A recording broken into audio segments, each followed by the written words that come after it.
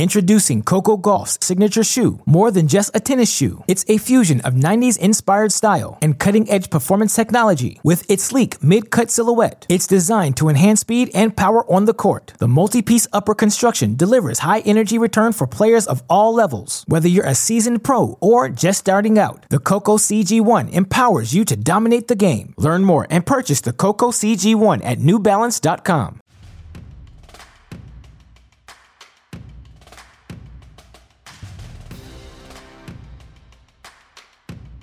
Hello, everybody, and welcome to another episode of Tennis Channel Inside In on the Tennis Channel Podcast Network. Mitch Michaels from the Santa Monica studios as we reach the final stages, the business end of the U.S. Open, the 2022 edition in Flushing Meadows. And joining us on the show on site, second time on the show, tennis journalist for many years, a podcaster, blogger. You can follow him as the Fan Child on Twitter. It's Chris Otto on the show now. Chris, thanks for joining and helping to recap what's been a wild and truly remarkable U.S. Open. It's been fun, right? Hey, Mitch, glad we could connect. How's it going? It's going great. A lot to recap in the last couple of days, too. The beauty of this is there's so much to react to, although a lot of times we have to timestamp some stuff. We've had a few days to kind of recap some of the stuff and some of the quarterfinal matchups on the men's side. The semis just completed on the women's side. And, Chris, I want to go back to one of the just greater matches I can ever remember seeing at the U.S. Open, at any major, let alone the fact that these are two of the young guys that have been anointed as perhaps guys that could carry the torch for the next generation. But the Jannik Sinner Carlos Alcaraz match that took place on Wednesday night was just unbelievable. Important for a lot of reasons. I mentioned generationally, but if you just look at it in terms of a level of tennis, this match was off the charts, and I'll just ask you this first question. The contrast in this rivalry, to me, is what makes it special. Do you get a sense that this is something that we should just settle in and expect to see this kind of level of greatness for a long time? Yeah. I mean, everybody was excited that those two were going to square off in the quarters after what we saw at Wimbledon between Alcaraz and Sinner, and the respect that they have between them. The fact that they're both rising forces, significant talents that we think, as you said, is likely going to carry the torch for men's tennis going forward. And you're right. I mean, people are reacting to this match in a way that is not hyperbolic at all. It was ridiculous. I went out to Arthur Ashe Stadium in the third set, and that was time for Jannik Sinner to really put on a show. And I really changed the way that I look and understand how lethal his game is and can be. It was just mind-blowing. I mean, I could just go on. I was getting shivers, and I was sitting there with a colleague going, is this the best tennis I've ever seen? And it's like, and basically, what is this level? What is happening? This is ridiculous. Yeah, the shot making in this one. I know that there's going to be matches that it's hard to sustain a level that brilliant. It was a moment where I think all tennis fans and even new tennis fans were introduced. We were all the diehard fans were like proud parents, like, you know, getting to show off our shiny new kids, our shiny new toys. The Alcaraz behind the back shot, which is one of the most insane things I've ever seen. And then Chris, the Jannik Sinner's got a trademark, that run around forehand. Because he did it in the Ivashka match, and it was like, wow, this is incredible. But when he did it again against Alcaraz, you're like, there's something special. I just go back to, I mentioned the contrast. Alcaraz, an unreal athlete, one of the best court movers I've seen in a very long time already. Sinner has the ability to just hit shots and hit winners, even against a guy like Alcaraz, who can retrieve against Sinner like we haven't seen anybody do. That's part of what is, you know, the fact that the big three and these guys, Roger, Rafa, and Novak, have had these rivals. And obviously it's the fact that they've been so good, they've been contending for titles. But stylistically is a big part of it. I think at least when these two play tennis, you see the chess moves, you see how good they are and how they bring the best out of each other. I know Sinner lost, but I hate the cliches of no losers out there. That really did feel like a great match, and one that I think everyone's going to be proud that they were a part of. Yeah, I'm glad we're speaking on this subject a bit because, you know, it really was a remarkable matchup, and it gives us so much to look forward to today with Alcaraz performing again. And let's face it, I think Carlos needed to win that match. He had lost to Jannik at Wimbledon, lost him in the EMAG final after being a set up, getting breadsticks in the second and third sets. There was a little bit of Jannik potentially being in his head if he had been able to win this match. But yeah, the matchup, what impressed me the most, I think, was the pace of play. It felt like a tennis at a higher speed, kind of in another dimension, how quickly they were striking and how well they were recovering to continue these rallies at this like basic breakneck speed. There was such pace between them. The rallies were just so intense, and they would go, some of them would go, 8 to 10 strokes only, because that was really as far as they could take it with how aggressive and how attacking the tennis was. It was just, and obviously they're very comfortable facing one another. They match up in a way that just creates just a really eye-catching tennis. So, I mean, we've got a lot to look forward to these two. I mean, 5:15, second longest match in U.S. Open history, latest a nighttime finish ever. There's just so much to like about it. And of course, Sinner does not need to hang his head at all. I mean, if anything, he was the revelation for me personally watching him. I just seen the way he's so rangy and the way he can do the things you wouldn't expect an explosive attacking player to do. He can also defend, and his return of some of Alcaraz's serves was just spot on. I mean, it came and went a little bit. That there were a little bit of lulls in the play here and there, but the level so high over that period of time. It's just, these guys are good, and they're gonna get better. 19 and 21. That's the important their ages. So it was just remarkable. Just last thing on this match. Do you have any issues with, or any maybe critiques? Issues might be too strong with the scheduling. If these matches going too late is a bad thing. If there are any alternatives, what are your thoughts on the topic of these matches might not be good for the players if they go so late? No, I don't have a big issue with it. Of course, look at it. These guys finished at 3 and might put them at a slight disadvantage today in the semis. Carlos is playing at night. He had nearly 48 hours to recover. Yeah, it's tough for everybody in the first 10 days of the tournament. The second match of the Arthur Ashe night session could create problems for guys recovering. It's a show, however, and there's no other tennis show like it in the world, and I think people, of course, will look for something to react to negatively after a match like that, after 3 a.m. But what's the bright side? If you're in Europe, you're catching it before your lunch. Great spectacle for European tennis fans. I don't know. I don't know what they can do. I mean, maybe they can start their night session at 6 p.m.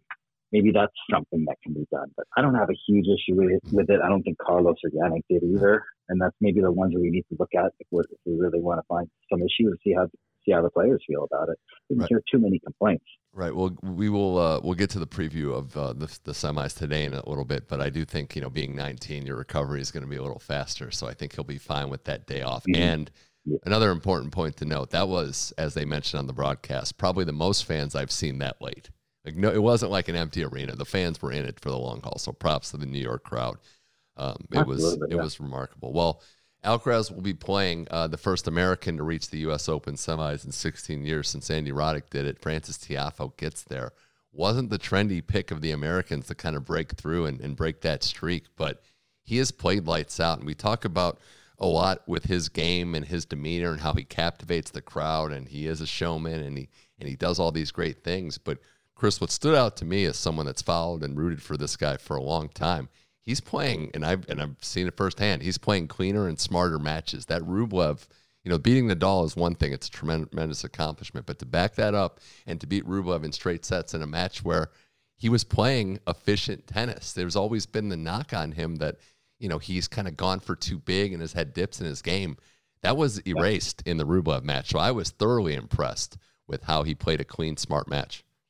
Yeah, that has been the knock. You're correct, Mitch. I've heard so many people wonder and ask, well, why can't Frances play a complete match or play a complete tournament? Why are the dips and where's the lack of focus coming from? And he's admitted it himself. His coach Wayne Ferreira, of course, it's been like the number one thing they've harped on. And here we are, 2022 U.S. Open. He's clearly turned a corner and really been mature and really been focused and really not had those dips. And that's why he was able to get by a very tough in New York Andre Rublev in straight sets. And he had to do it with some good stuff in the tiebreakers in set 1 and 2. I love the fact that, you beat Rafael Nadal and you don't have the natural letdown that happens when you beat a great player and you have that accomplished win. He backed it up. And, he is, it's easy to get behind an American, but especially him, how he plays, how he brings the crowd into it. And you get a sense, I've gotten a sense that he's kind of built for a moment, a stage like this. And you can't really pick a lot of times when the breakthrough comes, but this is super fitting and super, classic that it happened here. Like that's the coolest part to me about all this, that his breakthrough happened at the U.S. Open. Yeah, and the breakthrough has already come, and it could get better, of course. I mean, he's in there with a real good shot facing Alcaraz. I mean, this is the semifinals in the men's side with all first-time U.S. Open semifinalists, first time since the tournament started in 1881. So it's wide open. I asked him about that in press, and first thing he said is, well, it's really nice that Nadal's not in there anymore. I mean, all these four guys, they don't have to worry about a Novak Djokovic or a Rafael Nadal after they've gone through the 5 matches and the rigors that it takes to do that. They've got a bunch of newbies to face. So it really does feel wide open. There's a lot of excitement. And Francis, God, the charisma, the origin story, the personality, the smile, the game, which is really complete. He's good at the net. He's really worked on his serve. He's fit. He's fiery. I mean, I hope more people get to know him and get to appreciate him this weekend. Certainly as a player that's still 24 years old, I guess still on the rise. Introducing Coco Gauff's signature shoe. More than just a tennis shoe, it's a fusion of 90s inspired style and cutting-edge performance technology. With its sleek mid-cut silhouette, it's designed to enhance speed and power on the court. The multi-piece upper construction delivers high-energy return for players of all levels. Whether you're a seasoned pro or just starting out, the Coco CG1 empowers you to dominate the game. Learn more and purchase the Coco CG1 at NewBalance.com. More with Chris Oddo here on Tennis Channel Inside In. Well, that other semifinal that'll get going here shortly is Karen Khachanov taking on Casper Ruud. 2 different guys that weren't necessarily expected to be here when the year started or when the tournament started in a lot of ways. But for Khachanov first, seated in the low 20s coming in, had a rough go this year. This is the improbable run. I mean, it's funny. We always talk about age with the men's and women's players, how if they've been around long enough, we can't believe how young that they still are. It was many years ago now where he won Paris and he beat Djokovic to do it. He was the top-ranked Russian. And then the dip started, and we thought maybe he was getting passed by. Did he hit his ceiling? But for him to rebound, for him to do it, and honestly, to beat Nick Kyrgios with the crowd support that Kyrgios had, this was a very thoroughly impressive performance by a young man that's definitely built and has that DNA to stay in the fight and stay in the moment. So hats off completely to what Khachanov has done. Yeah, he really impressed me with his fighting spirit and his stick-to-itiveness against Kyrgios in the night session. I took advantage of the fact that I think Kyrgios was a little bit uneven in that match. I didn't expect it. I think, you mentioned we didn't expect Khachanov before the tournament. We didn't even expect him before the quarterfinals, to be honest, to be here. Right. He's done a lot to change our opinion of where he's at in his career. And he's got a lethal game. He's serving great. I think maybe the best he's served in the last few rounds. And that's helping him. And he's just been so steady, so professional. And he can, if he makes these matches physical, even better for him. So he can grind people down. The way that Kyrgios had been serving, and even in that match, it was impressive that Khachanov realized, okay, I have to hold my serve. Like, whatever happens, this has to be rock solid because Kyrgios gets a break. It's been curtains for a lot of players. I don't want to look back at the U.S. Open as a disappointment in the complete sense for Kyrgios, given that he did a lot of great things before that last match. But this was, and it's always going to be a fair concern until he wins 7 straight matches and wins a major.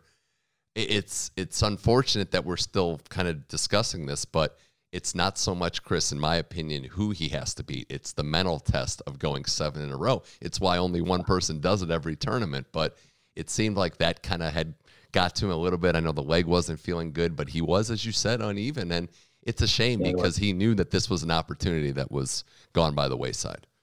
Yeah, it is a little bit of a shame. And I guess the positive and the very, very positive thing is that in the last 3 months, Nick Kyrgios has completely changed the narrative about his potential in his career. Wimbledon final. Here he was a big player beating Daniil Medvedev. That was an incredible match, incredible performance. And I was thinking this guy has really got what it takes to beat anybody right now. And heading into the Khachanov match, I was so surprised that he couldn't get through him. And the reason was I don't think he played well enough, steady enough throughout that match. It was just too uneven. First set was kind of a throwaway. There were games that he threw away. There were break points that he double faulted on where he went for massive big serves. He just didn't have that patience. He didn't have that professionalism that he had shown previously. So, he just ran out of steam a little bit. But like I said, I think he did change the narrative, and I think if he stays positive, he knows a lot about being deeper in majors from the last 2 slams, and he could continue to be a factor consistently if he wants to be. He was one hell of a fun watch, wasn't he? He certainly is. And in a weird way, I actually liked the fact that he was so disappointed and upset after, because I think the old Kyrgios would have been just already out of the locker room. So I think that part's pretty good. The guy that Achanov's playing in the semi, Casper Ruud, has a chance to be number one in the world, which is insane to think about given where he's been in the last couple of years. But Casper Ruud's two biggest things to me, I mean, one is the fitness level in terms of how he's built for best of five is remarkable. I think that's stood out. The Tommy Paul match earlier where they had a war, and in the fifth set, Ruud was, still on top of his game and won with a bagel there. But he is, to me, Chris, he has gotten so much better in terms of his all-court game and his all-surface game. I think it was fair to say a couple of years ago that he was kind of built for the clay. Watching him in that Berrettini match kind of break down what Berrettini was trying to do, I mean, he's a different player. The last year and a half, he's a completely different guy and a much better tennis player. Absolutely. And you hit on the most important things about Casper's story right now, which is one, he's evolved on the hard court. I think he was 16 and 27 before 2021. I think that, I forget, it's like a 35% winning percentage on hard. Since then, he's got a 74% winning percentage. So completely turned around his fortunes on the surface. I think shoring up his backhand, making the serve pop a little more, and just getting comfortable. Talking to him in press over the last 2 matches or so, he said, I always knew how to play on hard courts. In Norway, we do it for about 6 months a year, but he chose to really work his clay game to get his ranking up so he could start making main draws. And this is back before, he wasn't a top 10 player, and that's where his priority was. But now it's shifted back. The other point you made, Mitch, perfect. It's about being comfortable in the best of five scenario. And he told me that something clicked for him in Paris, where he started to really feel more comfortable playing these longer matches, to know how to manage his energy, these simple things that we don't really think about. We think about forehand, backhand, tactics, techniques, but he's gotten really comfortable with the best of five. I mean, and then the last thing is the way that he played against Berrettini. That was just like next level tennis from him on a hard court, on a big stage. It was very impressive the way he just completely derailed Matteo Berrettini. It was. And the last thing on Casper Ruud, I just want to say, I mean, because he's gone public. I know the criticism at times or the margins and that. And I think there's something to be said about the way he plays, especially in best of five, with his confidence, with his fitness level, that he doesn't have to go for broke every single time. And he's comfortable just staying in the fight, playing smart tennis. If you hit a winner against him, it's not the end of the world. And that strategy works. I mean, I think he's figured out a way to play consistent major best of five tennis. Yeah, and it's taken him to the cusp of reaching number one, like you said, and like he's a heavy favorite to make the U.S. Open final. This guy is not supposed to be anything on a hard court, but he clearly is.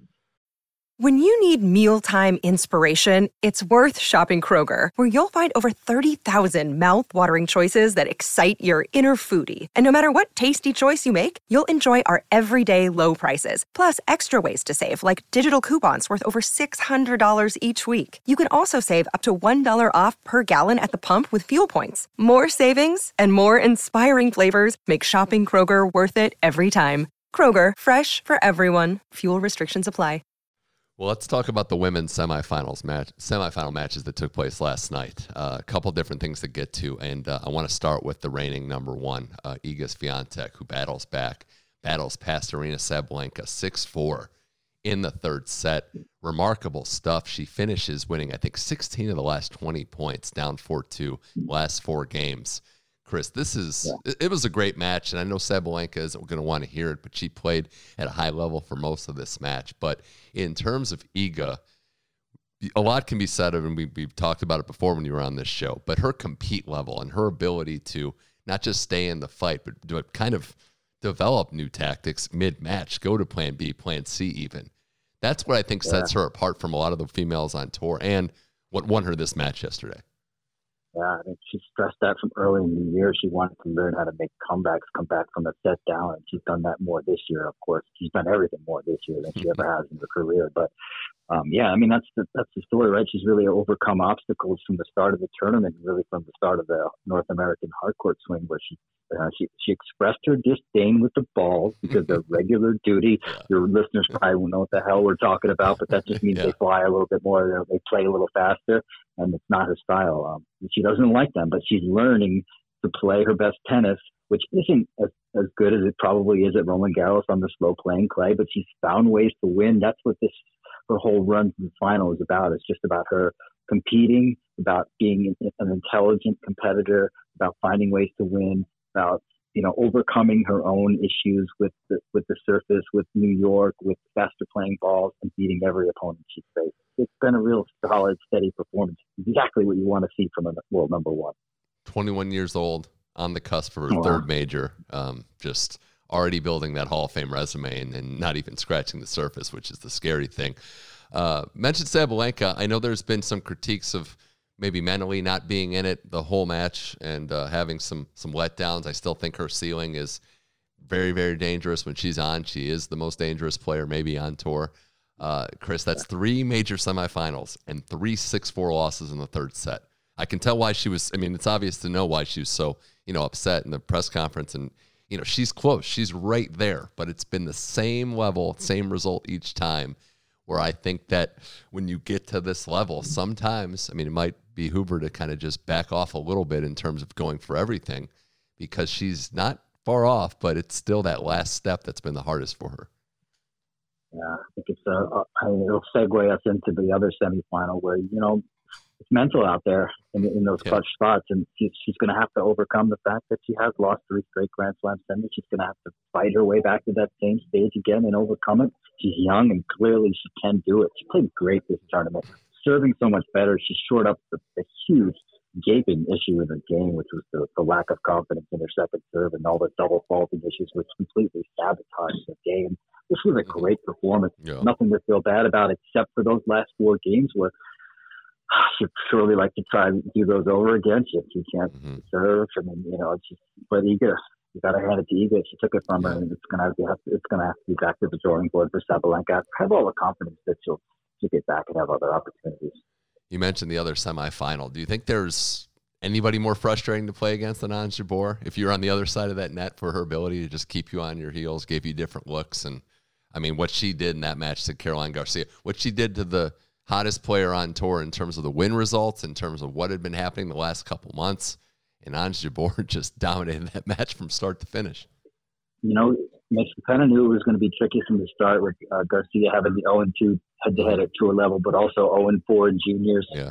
She talked in press about how Owens had stopped her from winning junior Grand Slams. And Garcia was really one of my revelations of the tournament. She played so brilliantly through 5 rounds, dropping just 27 games. Her first strike tennis just free-flowing and just absolutely front-running. But then she ran into just a clever player who really took her out of that, that 1-2 first strike kind of mentality, because they're just too much. Yeah, you're right. Owens gives you too much to think about. I think mentally Garcia failed in this match. I think that was probably issue number 1. And then number 2, she just couldn't get into the patterns that had worked for her in those first 5 matches. She couldn't dictate. And she's not the kind of player that wants to play on the back foot, and she was forced to. And brilliant performance by Owens. God, she's really come of age, hasn't she? Most consistent play. Iga's the other one. If Iga didn't exist, right, we'd be talking about Owens the last 2 years. The match wins, just how she's come of age on all surfaces, similar to Casper Ruud in that regard. Her mental strength is so solid, and her serve's gotten better too. That's a legit weapon when she uses it too. So I'm impressed. We're getting, and we can kind of segue into the finals here too, but into the semis for the men and the finals for the women. But we're getting number 1 versus eventually number 2 when the rankings, get updated. The U.S. Open in the women's game, for all the parity and for all the, different contenders and different storylines, which I'm very appreciative of, we're getting the 2 best players in the world playing for the title. Yeah, we got ourselves a dream final. It should be real good, because you get the feeling that Owens really took a lot out of reaching that Wimbledon final. She's a woman who puts it out there. She expects to be back, and here she is, back with another chance in the final. Of course, Iga, absolute juggernaut in finals recently and of late. But, better to face her in the U.S. Open on a court that she's not really as comfortable and hasn't dominated as much on. I give Owens a much bigger chance than I would certainly at Roland Garros. Yeah, 2-2 head-to-head. The last time they played on hard court, it was Ons Jabeur winning in straight sets, 2021 Cincinnati. So, yeah, it's not on clay, so that gives Owens a better chance as well. I think this is going to be a competitive final, and I'm not going to necessarily pick against Iga just until someone kind of dethrones her in this tournament, but I like the fact that Owens has different strategies too, and I think mentally this is going to be almost like a chess match in a lot of ways, because I feel a lot of momentum swings coming in this one. Yep, absolutely. And Iga has had a lot of trouble holding serve in the last 2 rounds in particular. I think she's been broken maybe 9 or 10 times in those 2 matches. So she really will need to shore that up for the final. And if she doesn't, she might be forced to be. She might be with her back against the wall against Owens, and that could make things even trickier. This is, to me, is a 50-50 shot. I think. Yeah. To me, it's going to be, as you said, really interesting to watch how it plays out tactically, the X's and O's, and how each one that tries to disrupt the other. Of course, Owens will be the disruptor. People try to kind of play through it with their heavy game. Should be really cool. Yeah, we're either going to get a number one that wins her first U.S. Open, 3 major titles, or we're going to get a pioneer in Ons Jabeur for what she means, and being the first person from her region of the world to win a major title would be just insane as well. So excited to see how that goes. Chris Otto here on Tennis Channel Inside In, the men's semifinals, which we're about to take flight in a second here with Khachanov and Ruud getting us underway. I mentioned Ruud being a heavy favorite. I think Khachanov's serve, I understand, and Ruud is the trendy pick for deserved reasons and what he's done. Khachanov's serve and forehand have to be rock solid, and I think that's the challenge of playing Casper Ruud, is that if you give him an opening, any opening at all, he can just wear you down and exploit it. Yeah, I would say that's correct. I think Khachanov is probably the guy with the least to lose. He's considered an underdog. If he comes out and plays the way he's been playing, I feel like this could be a 4 or 5 set slugfest. I don't think, I'd give Casper the edge. I'd give him the nod right now, but I think that, he's not proven on this stage yet, and there's going to be some nerves. It should be, I think it should be very compelling tennis. It's not the one that I think the most fans are looking forward to here in New York, but I think it could be a sleeper and a real good match. Yeah, I think it's fair to say that the fans are just dying for the Alcaraz-Tiafoe match, which is going to be great. I know Tiafoe has the crowd support being the American, how fun he is. Alcaraz has a lot of support from the fans because they've been getting to know him past 2 a.m. the last couple matches he's played. That said, Francis is playing great. This is a very tough challenge for him. I think the biggest reason being, Alcaraz's defense just continuing to extend rallies and to continue to, we say he doesn't really look like he gets tired out there. That's the part that I think Francis is going to have to look to finish these rallies as quick as he can, which is going to be balancing the test of how can you do that without going for broke and going for too big, too much. It's a tough task. Francis is up for it, I think, given how he's played, but beating Alcaraz in a best of 5 is quickly becoming added to my list of tough sports tasks at the moment. Yeah, Alcaraz really does seem to have that magic in the 5-setter. He seems to be able to wiggle out of trouble when he's up against it. There's some kind of a quality. We even saw it in Roland Garros with I think that was the 5-setter against Ramos Vignola. Yeah, You're right. Francis is going to have to find ways. He's going to have to do both things. He's going to have to say, as you said, balance it. He's going to have to be able to try and attack, but he's also going to show some shot tolerance and some consistency to be able to work the court and find some openings against his speed demon. It's not going to be easy, but he's going to have to kind of, I think, maybe play a close to perfect match to get it done. Yeah, I think that's going to be the task. The task for him is to balance those 2 things: play close to a perfect match, stay in it, no dips for sure. Alcaraz in best of 5 in fifth sets even is something. So we'll see. A lot of storylines here, Chris. You're going to have a first-time major champion in this case. We're going to have either the American drought over, the Spanish kid that everyone's anointed get his first major, or 2 of the improbable Cinderellas, and maybe even Casper Ruud at number 1. So there's a lot to like with how this tournament's going to shake out. It's been a really fun one, which we started talking about on the show. For all the drama and issues and early round exits, we still have just some phenomenal tennis to bring us home here. Yeah, my last point on Francis, I will say, is that it's pretty cool that the first week was all about Serena and celebrating her legacy and her greatness. And then here comes Francis, the first black man to reach the U.S. Open semifinal since Arthur Ashe in 1972. And they'll get to go at it today in Arthur Ashe Stadium. It's kind of a beautiful, full circle moment. It's like the torch got passed. Like Serena's gone in week 1, but it lives on. That to me is pretty special. Yeah, Coco Gauff with their performance getting into the top 10 for the first time as well. So, Serena's going to obviously, it's impossible to fill the shoes and the pioneer that she was, but her impact already being felt. And I think it's really cool. And obviously, we're showing some American bias. We like to see when the American men can kind of regroup and break through here. So it's been great. We'll see how this shakes out.